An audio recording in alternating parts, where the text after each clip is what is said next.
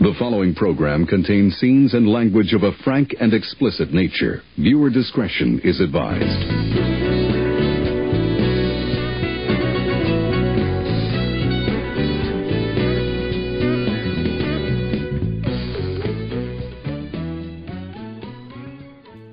Hello and welcome to Film Jitsu, the podcast that wields films like deadly weapons. We are your hosts. I am Mike.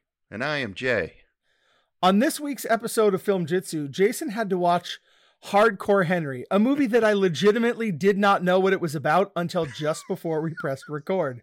But it seemed so insufferable, I had to give it to Jay for this week's episode. So before we dive in, let's go ahead and roll the trailer. Henry, they want your technology. How would you like the new you?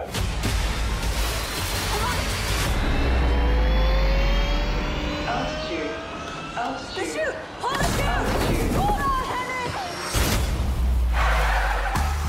Henry, fight back! You're capable of more than you think! Henry! It's all right. I'm here to help you. Is your speech module installed? But at least we know you're not deaf. Okay, well, the good news is that you're going to live a while. The bad news is there's an army standing between you and your wife. So let's go get her. Jason, even the trailer must be exhausting for this movie. I'm going to be honest.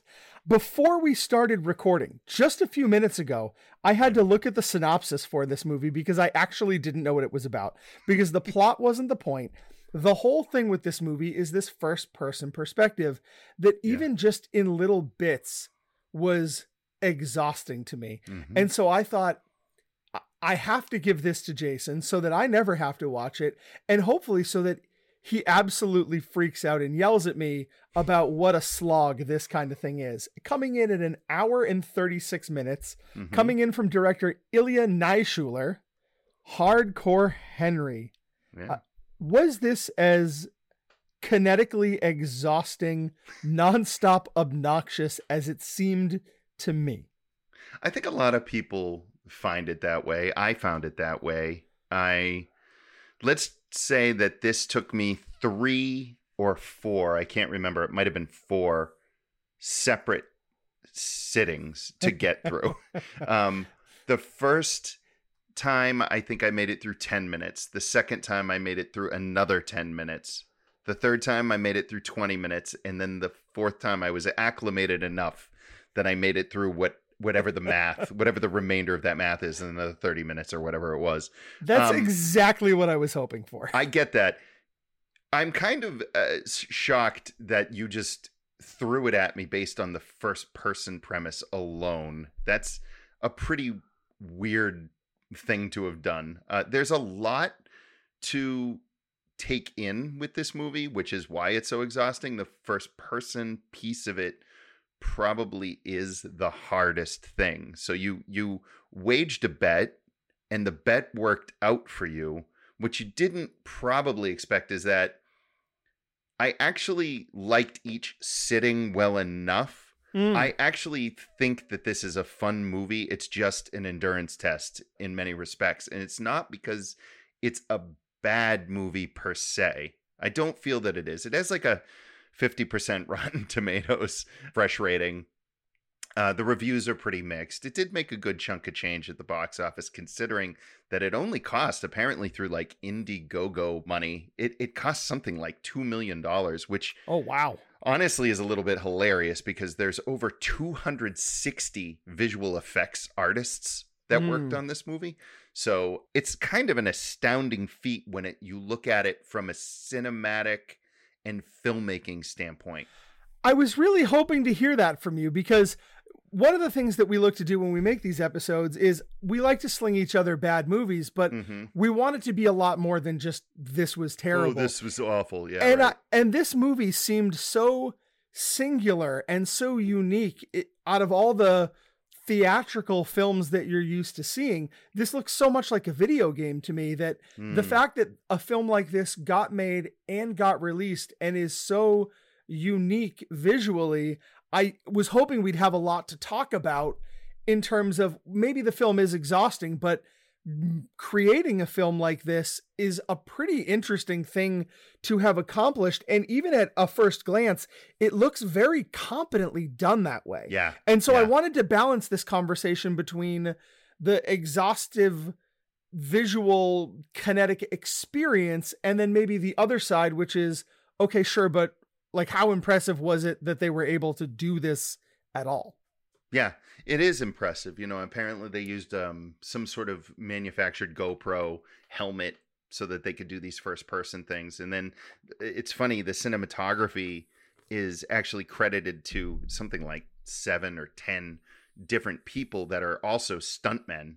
And in fact, 2 stuntmen had neck problems due to trying to perform these stunts while wearing this helmet. There didn't seem to be an appropriately credited director of photography, so I'm kind of looking at Ilya Naishuller himself and what he brought to the table, which is astounding when you look at it. This is a scripted piece that's all written for first person and then shot from a first person perspective. As far as plot goes, it's about Henry, whose eyes we see everything through. He is awakened by his wife, Estelle, in a lab. She's a scientist, evidently. It is revealed that he had died and is now a mute cyborg. So I had no idea. Just no idea. Before you get much more than that, the lab is attacked by this maniacal, psychokinetic big bad named, I think it was Akan. I think that's how you say it.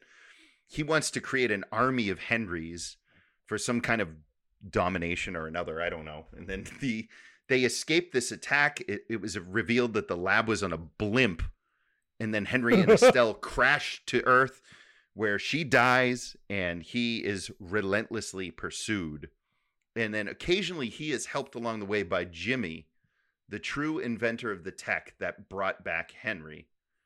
But Jimmy just keeps dying over and over again, and then he reappears in different forms, like he has different haircuts. All of them played by the absolutely insane and scenery-chewing Charlton Copley, who you'll know from District 9 as the lead character from District 9. This guy is so fun in this movie. He is having such a goddamn ball playing Jimmy in all his different forms. That central mystery about Jimmy and how he keeps dying and yet keeps reappearing, pretty compelling, pretty interesting. The central idea around why Henry was even brought back to life and what he is exactly, while it's never really totally solved, it's a compelling narrative thrust to keep you going through the action. Is it enough? Definitely not. The movie is just simply too exhausting. It is too difficult to watch this level of intense action, no matter how well choreographed it is. And it is incredibly well directed, startlingly well choreographed, especially for something that cost as little as it did, apparently. The visual effects are decent. The action scenes are inventive. There's all these different types of gun battles that happen, like whether it's on a city street, one's on a bus, there's a car chase, you're on a motorcycle, and then you flip off a motorcycle, land on top of a car. At one point, I think you jump into a tank and kill a dude. There's so much murder in this. There's so much murder and gore and effects, and it's just so much, Mike. It's just so much. Well, and I don't know if you even caught yourself just doing it, but something really interesting was just happening as you were explaining it to me, is you were speaking in the first person. You said you were riding a motorcycle, then you were doing this. And I think it's really interesting that even sort of casually talking about the movie, that's where your headspace is that you are in this role as Henry, which obviously that's what they're trying to go for this first person. To find out this movie had anything to do with psychokinetic warlords is mind-boggling to me. I had no idea. He's like this corporate big bad that is everybody's Russian. Like Ilya Naishuller is from Russia, Right. And so a lot of the production team, the visual effects, all these names, I couldn't pronounce any of them, I don't think. Yeah. The big bad is, this almost Alexander Godunov type looking dude. Wow. With these crazy eyes. And he's not particularly great as far as acting goes. In fact, the acting in general is meh until Copley shows up. And then you feel like you're in good hands. He's there to really carry the movie, and that's what he does. And Tim Roth is in this thing as well, right? Yeah, not really. No. Not really.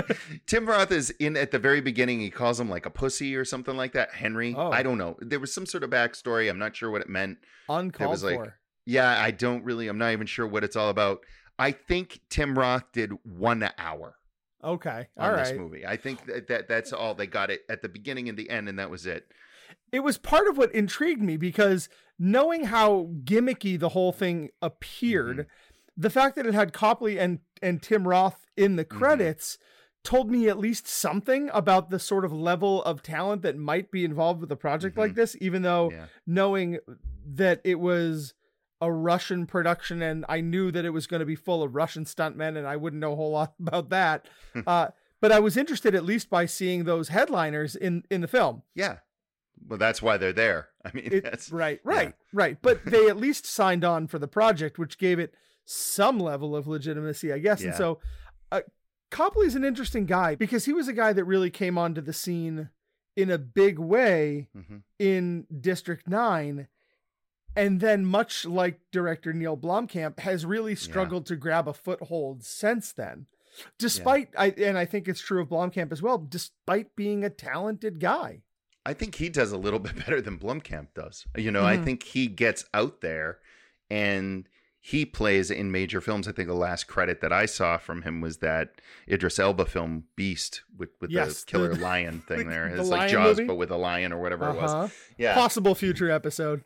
Yeah, could be. I mean, I'd be down. But, I really like this guy. I like his charisma. I like his confidence in the way that he portrays all of these incarnations of Jimmy. It's a lot of fun to watch him do this. And I think the film in general is a lot of fun when you can keep up with it. This is not a movie to put on at 11 o'clock at night. When you're already feeling the day's weight on you. This is probably a good Saturday morning matinee flick, or like a Saturday evening I'm home alone in the man cave flick, or a movie that maybe you watch with a buddy. Like you and I could sit down on a couch with some root beer and the Code Man and watch Harcore Henry, right? That would be the kind of thing that you and I would do. Code Man, by the way, is my old cat, in case you didn't know.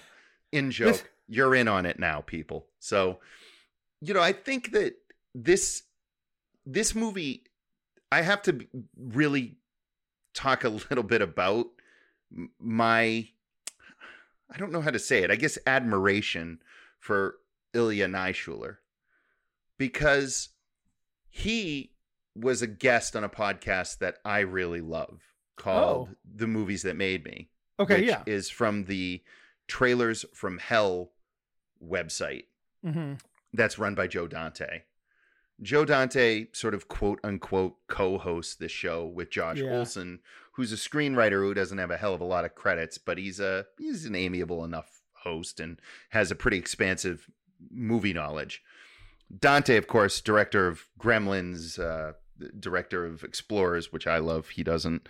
Piranha, and of course your beloved The Burbs, amongst many, many other films. Those two. It's funny, Josh Olson pretty much is the captain of the ship there, with Dante every once in a while kind of chiming in with something. Naishuller, I'm sorry, what was that? They have what you call a successful movie podcast. Is that right? I've heard about these. I've heard that there's something like that out there. We certainly wouldn't know anything about that. No, of course not. But Naishuller comes on there to talk about his 2021 film that starred Bob Odenkirk called Nobody. That is a great movie, by the way. Really fun. If Harcore Henry is too much for people with its first person action and its relentlessness, Nobody really slows it down, although it's just as viscerally impactful.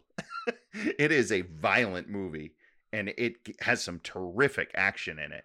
But there's lots of other stretches that show Naishuller knows well enough how to slow down. It's the gimmick of Hardcore Henry that makes it difficult. Anyway, Right. He's on this podcast. He's talking about growing up in Russia and how he got to making films.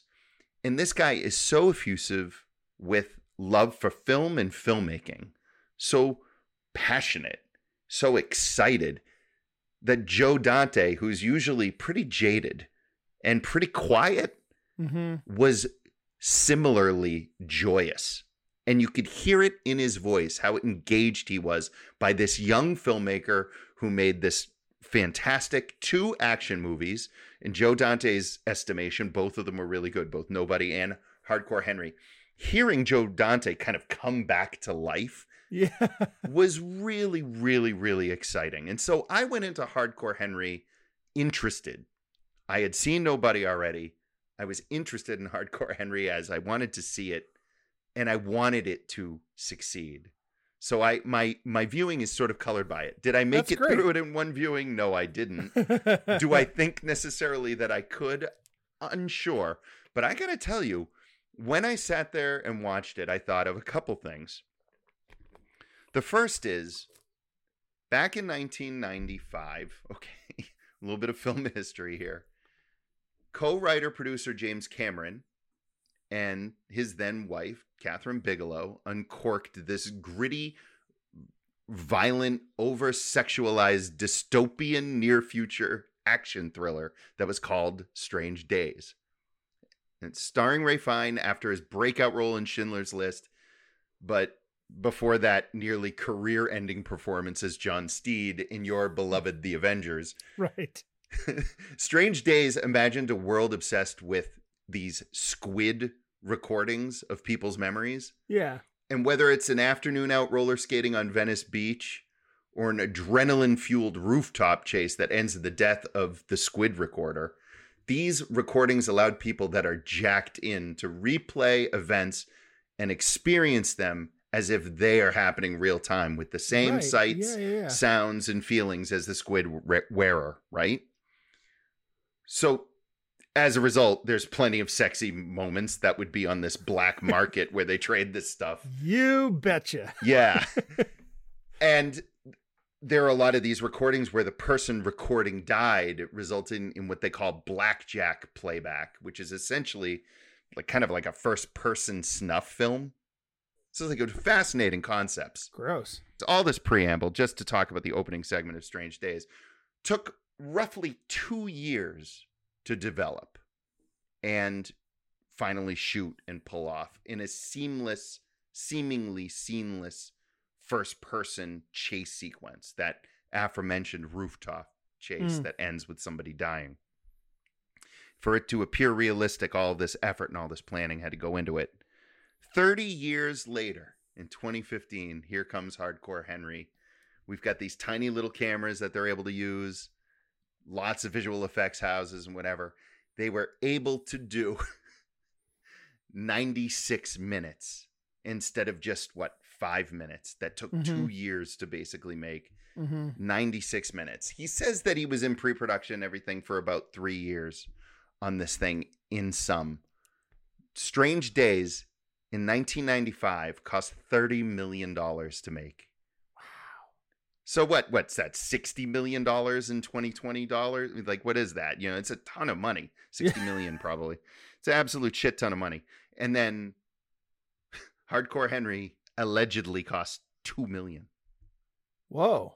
In 2015 dollars. So what is, it's just, to think about it, the level of skill that Ilya Naishuller had to have, and more importantly, the level of love and commitment and daring and the confidence that he had to have to make a movie like this. You have to respect it. You have to. Even if it is a bit of an endurance test, it's at least a competently made endurance test. And I give him huge props for it. So I sit back. I don't know that I can say I'm a fan of the movie, but I am definitely an appreciator So why haven't we seen more movies like this? Video games are more popular than they've ever been. People like watching other people play video games on the internet now. That's a whole thing. I'm curious why you think this hasn't been attempted again or differently. Well, I think it's a couple things, actually. There's a big difference between what Ilya Naishuller did with Harcore Henry and what you're seeing from the found footage genre. Okay. Mm-hmm. And I do think that ties in.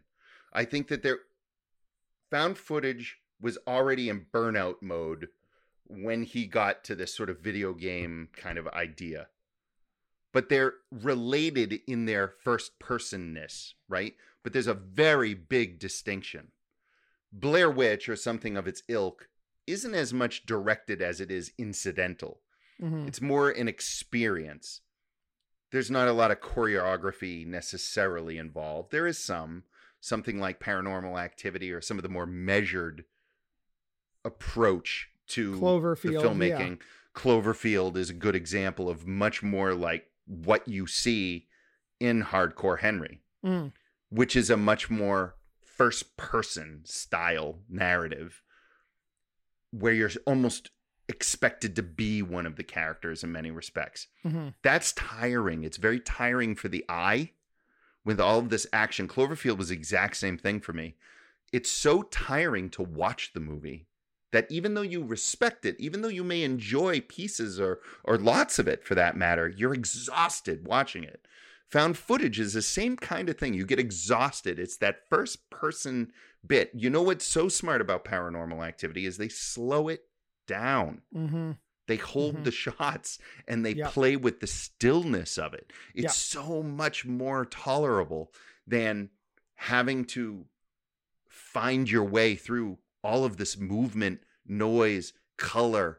You know, it's just very challenging to do. And it's really interesting because until you said it, I guess I didn't think of Harcore Henry as a found footage movie, but it's a cousin. I hear what you're saying. It makes a ton of sense that you're saying. I get that we're not supposed to think that this is footage we're watching. It's the perspective of the main character. Right. But you're absolutely right. Narrative. That's cut from the same cloth. I just didn't think of it until you brought it up. And you're right in thinking that it's very similar to video games.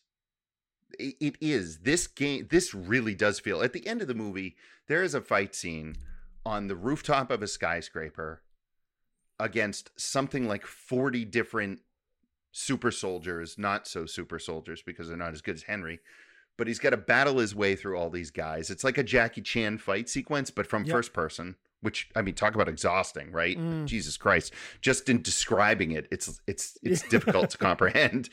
And then you've got the telekinetic bad boss at the end, that psychokinetic, whatever it is. What's the term? He can move objects. So he's flinging you about left and right. So he's picking you up and throwing you and stuff like that. And I have to say you, because it really is. That's what they're shooting for here. It's very video game. I don't think it's the same as YouTube because it's not a video game that you can play. It's not something that you can do yourself. And it doesn't have the commentary necessarily. The interesting thing about Harcore Henry is that he's mute. So he's not commenting. He's not there. They're all talking at him. And periodically there's some good jokes with like hand gestures and such that are pretty good. But you're in this space observing constantly, endlessly, rapidly moving things that it seems impossible to take in. I said it in our last episode, and I was not wrong. This is very much Crank as seen from Jason Statham's perspective without Jason Statham talking. It is essentially that same exact thing. Crank isn't nearly as exhausting. It's exhausting. It's a very action-packed movie. It really is. Because he has to keep his adrenaline going the whole time, right? And they gave that's a cool premise. It's a neat idea.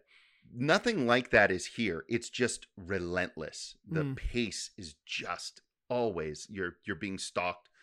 There's quiet moments and then somebody gets their head blown off in a particularly gory fashion.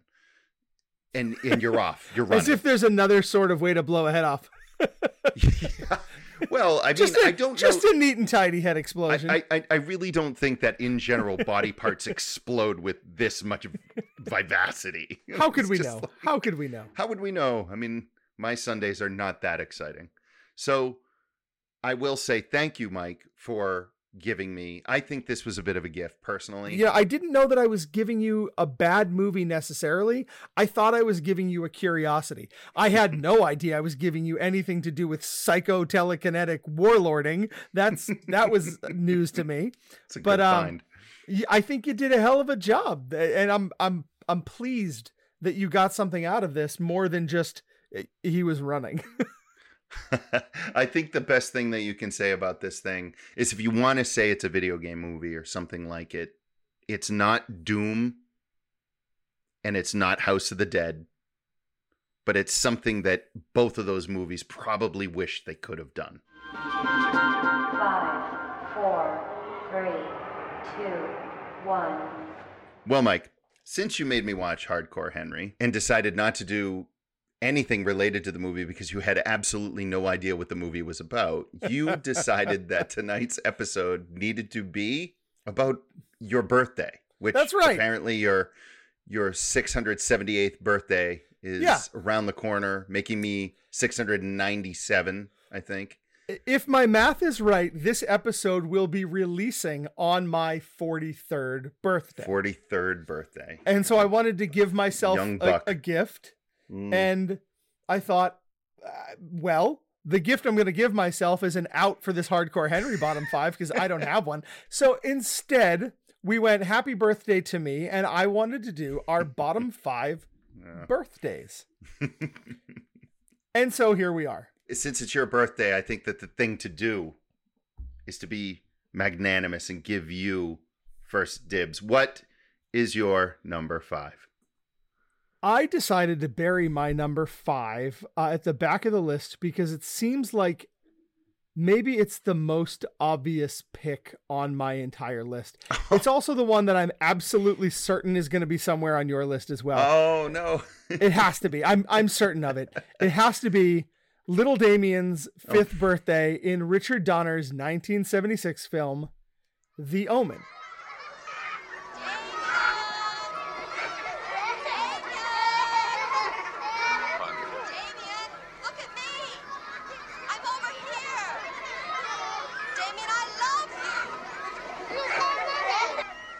Damien, it's all for you.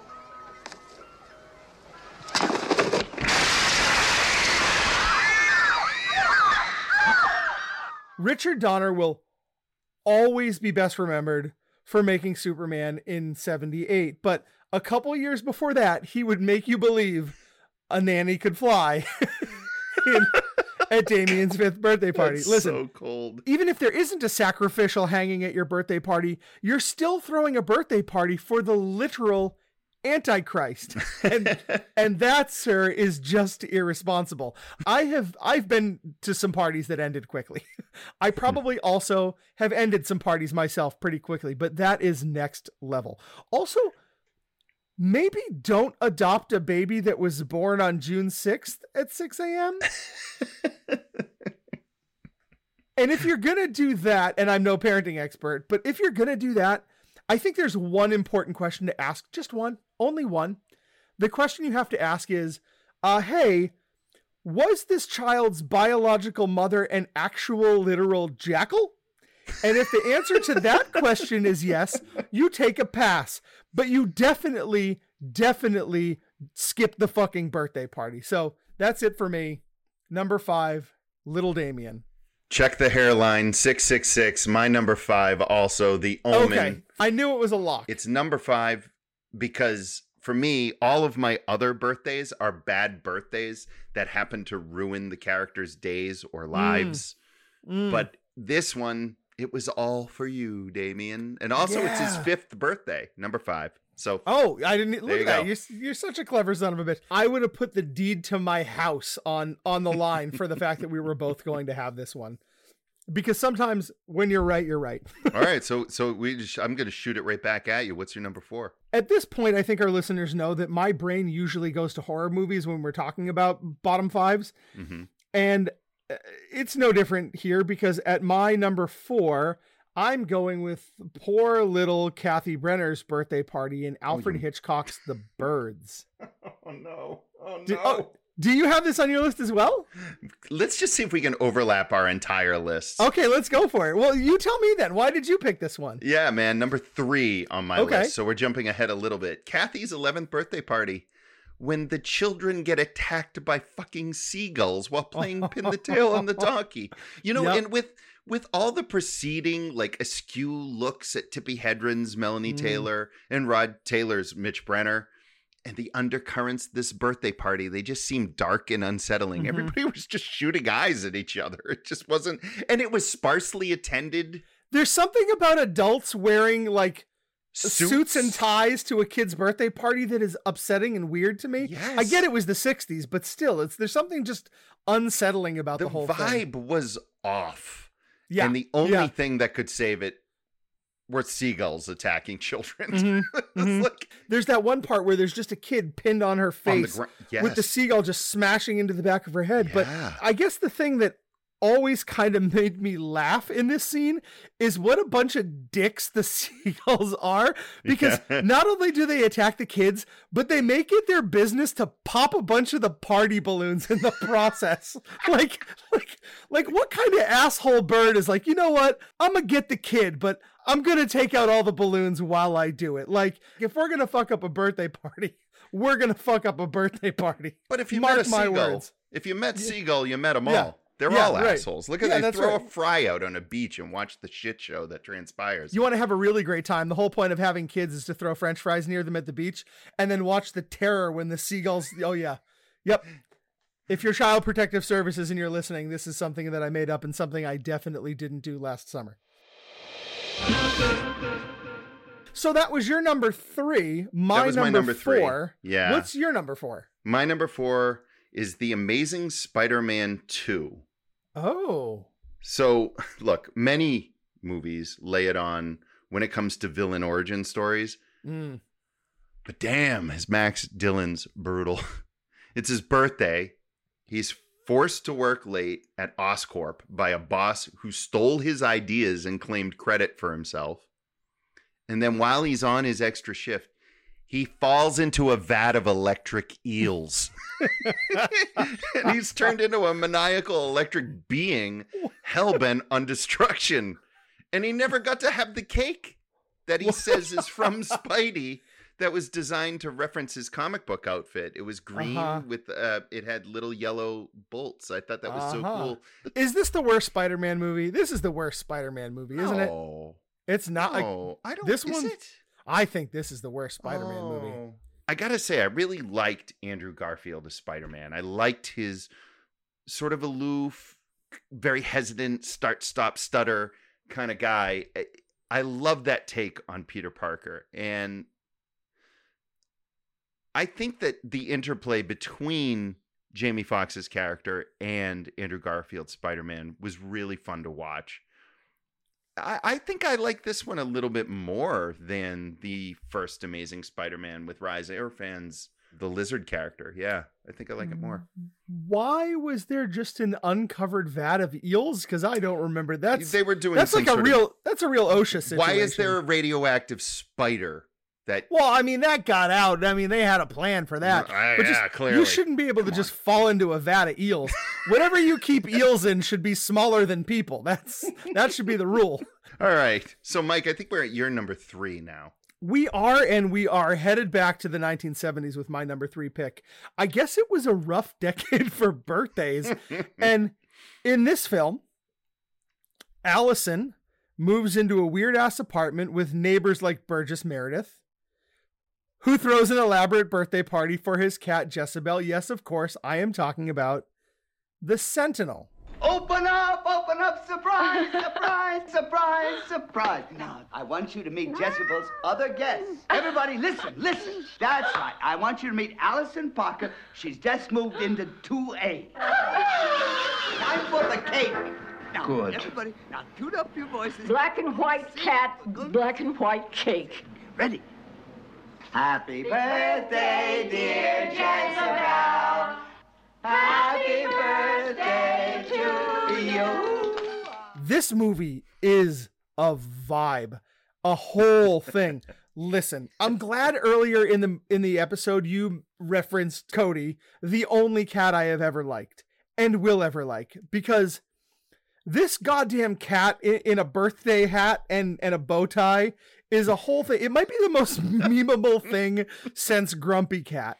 It's a birthday party for a cat. The other people at the party, including folks like Beverly D'Angelo and Sylvia Miles, they're all there. They're all wearing fancy clothes again. I don't know why that's a thing. Also, did Beverly D'Angelo wear her Christmas Vacation open?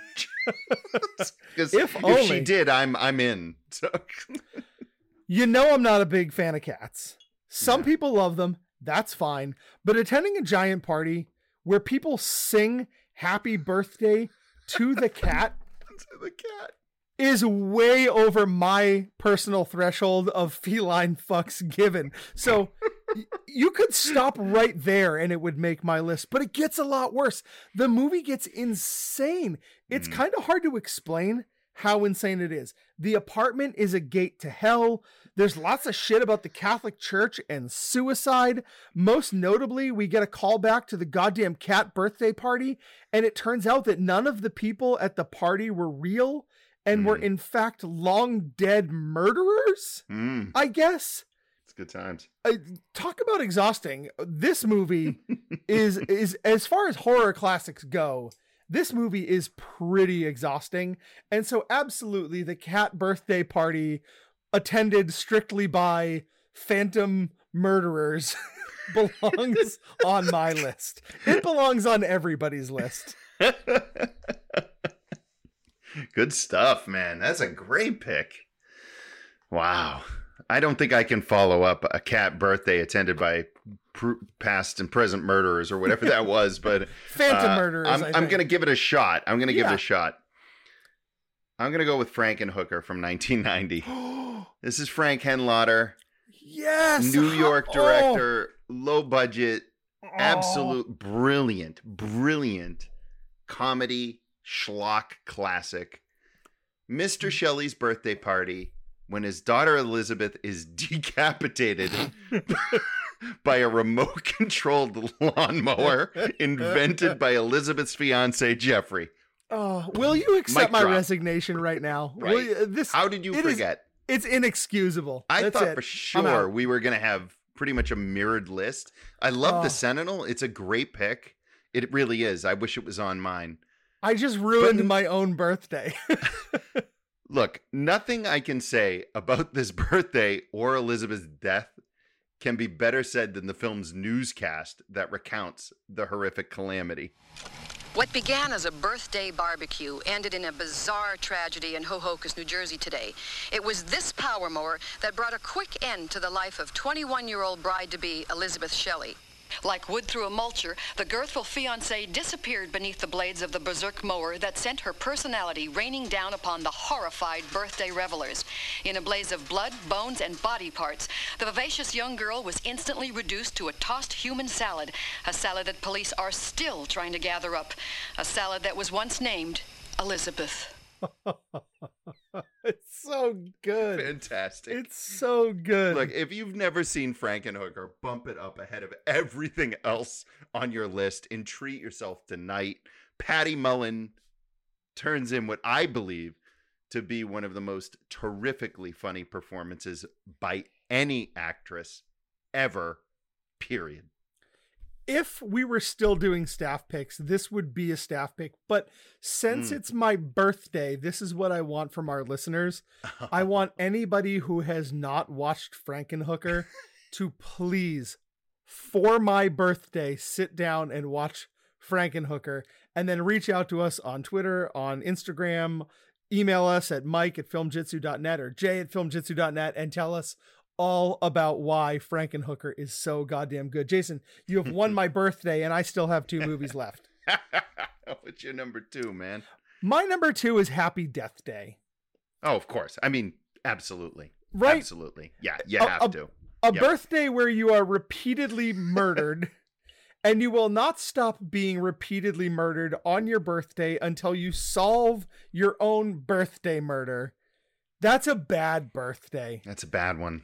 I like this movie. Christopher Landon, this is a fun movie. And the sequel, Happy Death Day to You, is also kind of an inevitable good time as well. If you're going to be messing around with time movies, you kind of almost have to do a second one. But I think this movie's a lot of fun. I think the lead actress is a really good time. She has a really kind of excellent comedic timing where she's a little bit befuddled and aghast and beside herself that this whole thing is happening again and again and again. She's almost like pissed off that she has to do it. Like, what the fuck? This is like, it's a woman asking herself what the fuck at her own birthday because she keeps getting murdered the whole time. It's fun. It's scary when it needs to be. It's a little kitschy. I think it's a great flick. Look, I know this isn't going to make any sense. Stop global warming? I feel like I'm losing my mind. You sneaky little biatch. Happy birthday. I've already lived through this day. Somebody's going to kill me tonight. So you can hear now.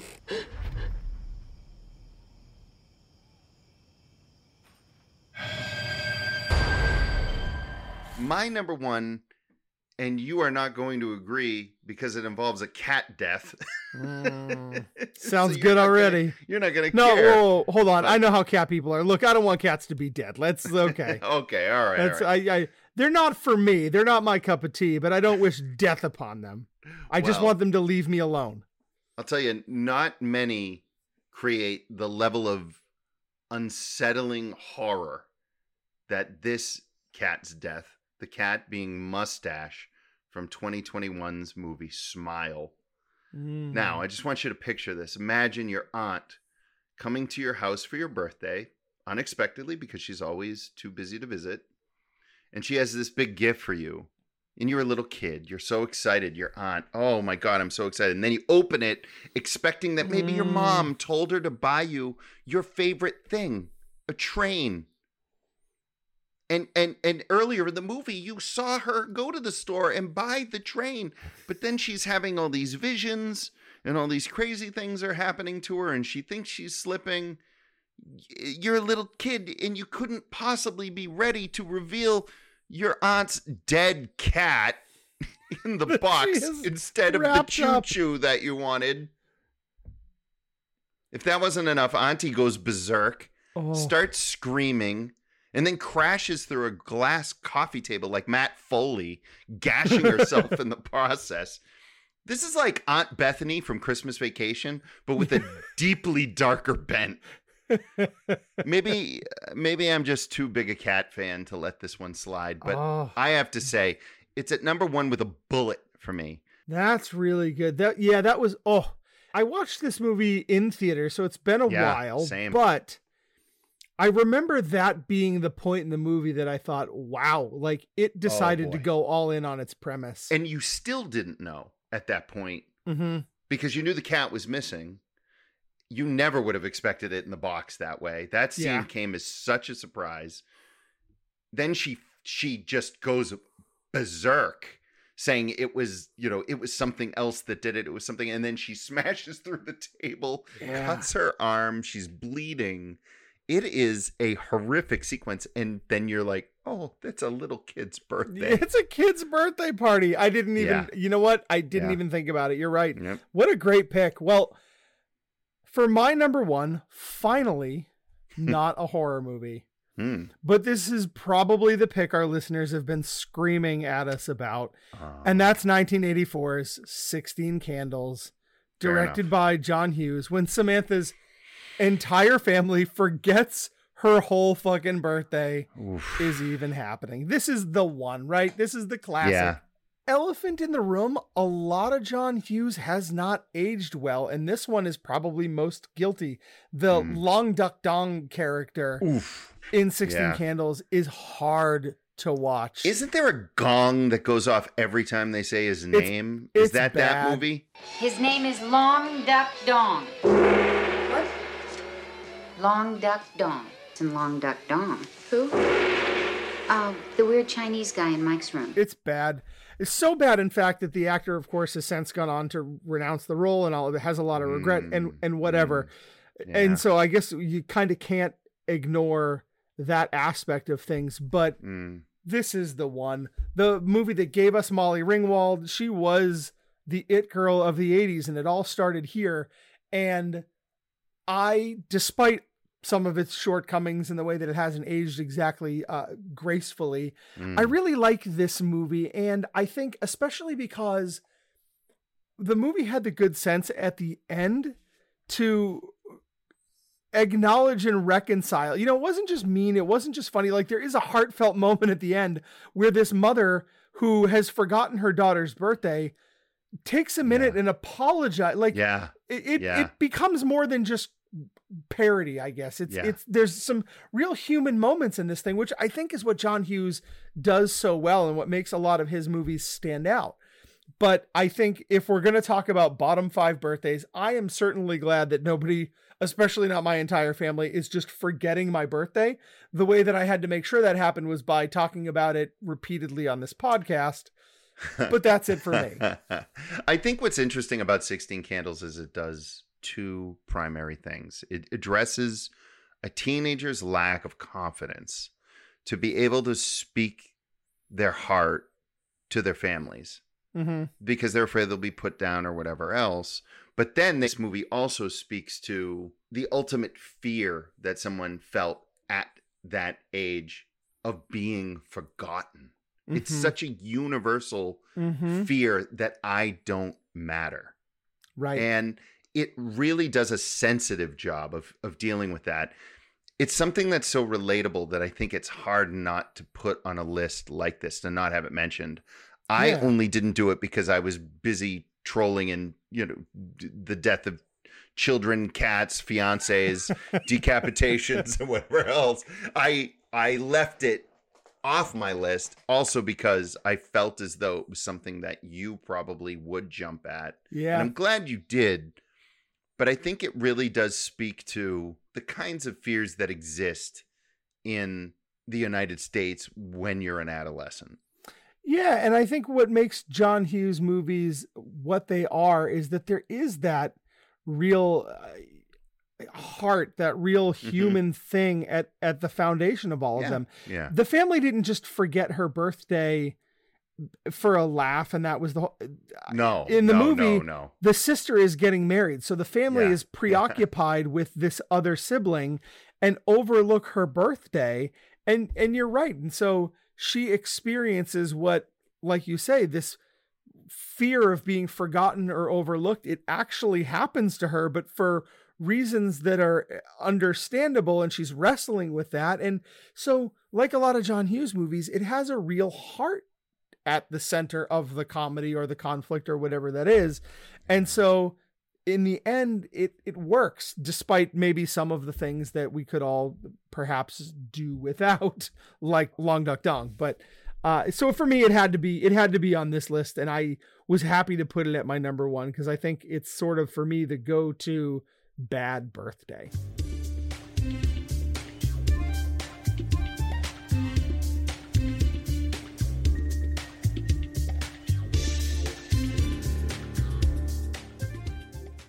Mike, this year for your birthday, cake. And with it, 4 candles. But you can only blow out 2. Oh. That's right. It's time for Pick 2, Kick 2. There is no cake, I'm sorry to say, just like there was no spoon. Mike, what do you got for us this week? Well, I decided that for this week, I was going to tie our Pick 2, Kick 2 not into Harcore Henry, because again, I didn't know what that movie was about and I had no good ideas. And we don't always tie our Pick 2, Kick 2 into the main review anyway, but I was thinking a little bit about my number 1 bad birthday, which was 16 Candles. And so I decided to give us this week our John Hughes Pick 2, Kick 2. So I have 4 films for us. It was hard for me to pick those because I felt like I knew what mine might be. I felt I knew maybe what you would pick. And so I want to offer up the following 4 movies: Ferris Bueller's Day Off, Planes, Trains, and Automobiles. Don't do it. National Lampoon's Christmas Vacation. Oh, you son of a bitch. And Weird Science. Oh, you son of a bitch. Okay. That's a This is shit. Yeah, right? All right. This is a good selection. Mm-hmm. I think for me, I can't possibly, under any circumstances ever in the history of anything, remove Weird Science. Fast man.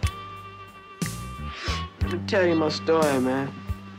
Last year, I was insane for this crazy little 8th grade bitch.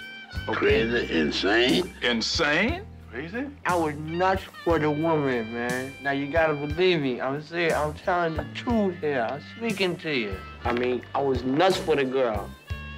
And what did it to me was these big titties she had. For a 13-year-old girl, man, she wouldn't have had to worry about no titties for the rest of her life, boy. You know, she was set and she was looking good, son. That's the truth, baby. I called every night for like a month. I mean, I'm talking devotion, man. Every damn night? Every night, Mitch. I ain't playing with you. On the telephone? What this boy talking about on the telephone, man? Explain it What to the him. Christmas Vacation. I can't possibly cut. It's absolutely. I think I'm fairly certain it's my favorite Christmas movie. It is one of probably my favorite movies. Beverly D'Angelo's Cleavage, which I spoke about earlier. I've quoted it now 3 times in this episode. It's come up 3 times in one episode of the show. It's as if I've only seen 10 movies and 9 of them are Christmas Vacation. I have to say, as much as I love the other 2, I couldn't possibly cut these 2. So yeah, those are my 2. What are yours? Well, first off, I was curious, where you're not a big Breakfast Club guy, are you? Okay. No, I'm not. I never was. Sure. And I left it off because of that, but I think I would have struggled more myself if I had included it, because I am a bigger fan of that movie than you are. Which is funny because you're younger than I am. It's more about my generation. You're about 7 years, I think, younger than me. So, I mean, yeah. you're 20, 25 years older than I am, I think. For me, I don't have that love for Weird Science that you do. It wasn't a movie that I grew up. I didn't see Weird Science until really later in life. I don't know how I missed it as a teen. You're a loss. I know how much you love it. So for me, I'm gonna be able to let Weird Science go. Oh my God, but how are we even friends? Well, because like you, Christmas Vacation is a lock for me. All right. Christmas Vacation is one of my, just like you, holiday movies be damned. It's one of my maybe top 5 favorite comedies. It's something that delivers every time I watch it, no matter how many times I see it. There's always a little nugget or something, a little throwaway that I didn't notice before. I think it was probably 15 years into loving this movie before I realized that Cousin Eddie is wearing a dickie in one of those scenes that you can see through his white sweater. It's so funny. And so for me, it's Christmas Vacation. And I think even if I had gone with just Vacation, the first Vacation, I still probably would have picked that one. So Christmas Vacation is there for me, which leaves me Ferris and Planes, Trains, and Automobiles. Tough choice. It's really a tough choice. It's tough, because Ferris Bueller is a gorgeous film in many respects. The cinematography by Tak Fujimoto in that film is to die for. It's luscious. It's really, really extraordinary. It's beautifully directed. It's super funny. Great winning performance, even though he is kind of an asshole. Ferris is an icon. Yeah, it made a career. Still, Planes, Trains, and Automobiles may well be one of the greatest comedies of all time. It's right up there with, for me, Trading Places or some of those really, really amazing Landis comedies back in the day. That's how good it is. That's how funny it is. Yeah. The idea that I might cut a movie that has John Candy in it is almost unthinkable. And yet, no, really, I think I'm going with Ferris Bueller. Never mind John Candy. I mean, you're talking about Steve Martin. Yeah, you know, I'm not the biggest Steve Martin guy. You're basically, let's just boil it down in today's headline style. You're choosing Jeffrey Jones, child molester, over Steve Martin. Think about what you're doing before you do it. My God, educate yourself. My God. Oh man. All right. Yeah. Well, here's my weasel way out of this, right? Okay, let's hear it.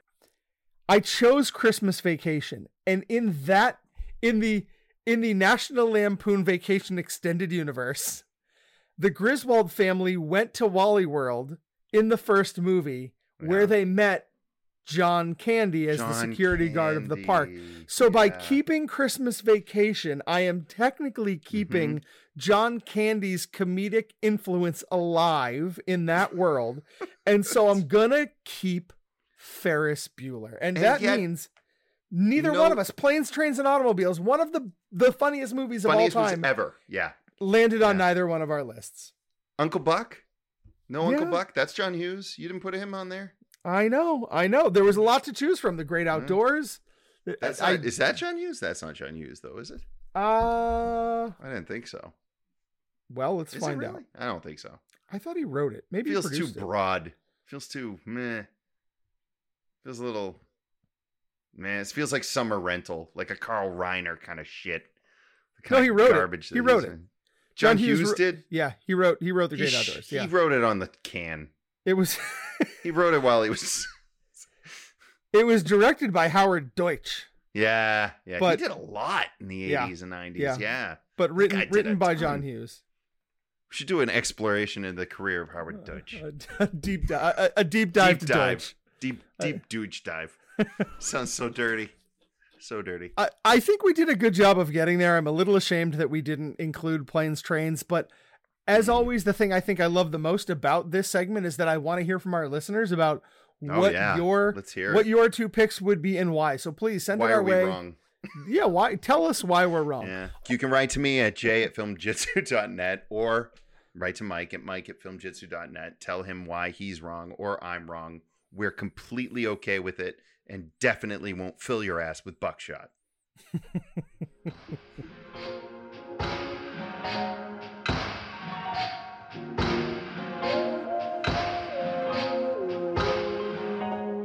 So, Mike, as our next episode is pretty much slated to land more or less on what appears to be St. Patrick's Day, I decided in my infinite wisdom that it would be a perfect idea to give you No, I wouldn't do that. We are not doing a Leprechaun Instead, movie. I wanted to give you a title that evokes the feeling that one gets when out, I don't know, maybe around 3 p.m.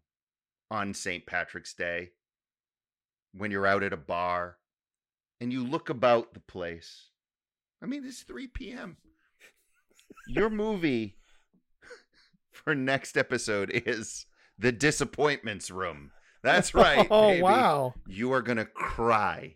And not because of anything that happens in the film that is allegedly sorrowful. It seems like putting the word disappointment in your title is a really bad idea. You think? All the jokes write themselves about this movie, and all of them have the same punchline. I am committing myself now to not making any disappointment puns in my main review. I bet all those hacky film reviewers on the internet had a field day with this. Yes. I vow not to do that.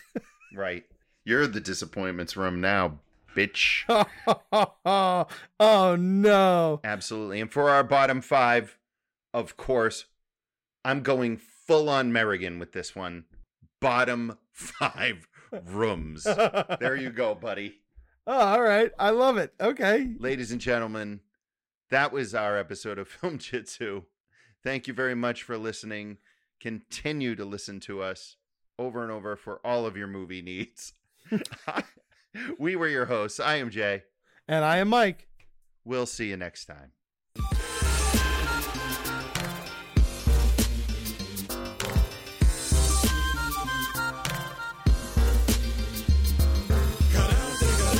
Stalno mislim na te, hoću znat sve kate, vježbat ću sate i sate. Karate, vježbat ću dok zadnji mi kjaj zostane izađe. My office was full of ants today in a way that started to creep me out a little bit. It was a little creep show. Yeah. You thought you were E.G. Miller there for a bit? Yeah, I was like, one would skitter across the top of my monitor, and then I felt like I had them on me. It was a bad day in the office, honestly, yeah. And they were the big fat ones. It wasn't like just those little sons of bitches. It was like those the big Carpenter ones. ants. Yeah, the ones that look like they have license plates on the back. John Carpenter ants. Yeah. Well, at least now I'll have an affection for them. When I see them again tomorrow, I'll be like, oh, you're just John Carpenter. They're all incredibly good synthesizer players.